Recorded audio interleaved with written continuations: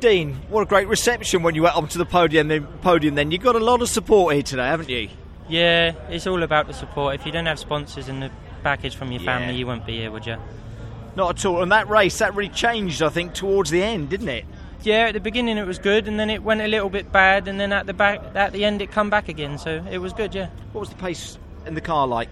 Happy with that? Yeah, it was quick, yeah. And condition-wise out there, we've been saying that I think the trucks were suffering from it. There are different conditions in different parts of the circuit today, aren't there? Yeah, if you don't come on the right line, then it's terrible. But if you stay on the right line, it's good. And you knew where to go, I suppose, out there, Dean, did you? Yeah, you got to know, yeah. And these things are fast, aren't they? You forget how quick these pickup trucks are. Yeah, they're quick. That's what they're built for, is speed, isn't it? It is, isn't it? Everything. And you enjoy it? And you enjoy the whole season? Yeah, we've had a couple of issues, but it's coming to us now. In general, and when you get a big cheer like that, when you go on the podium, it's all worth it, isn't it? Yeah, exactly. Excellent stuff. Go and celebrate and Cheers, everything. mate. Well done, Dean. Thank you.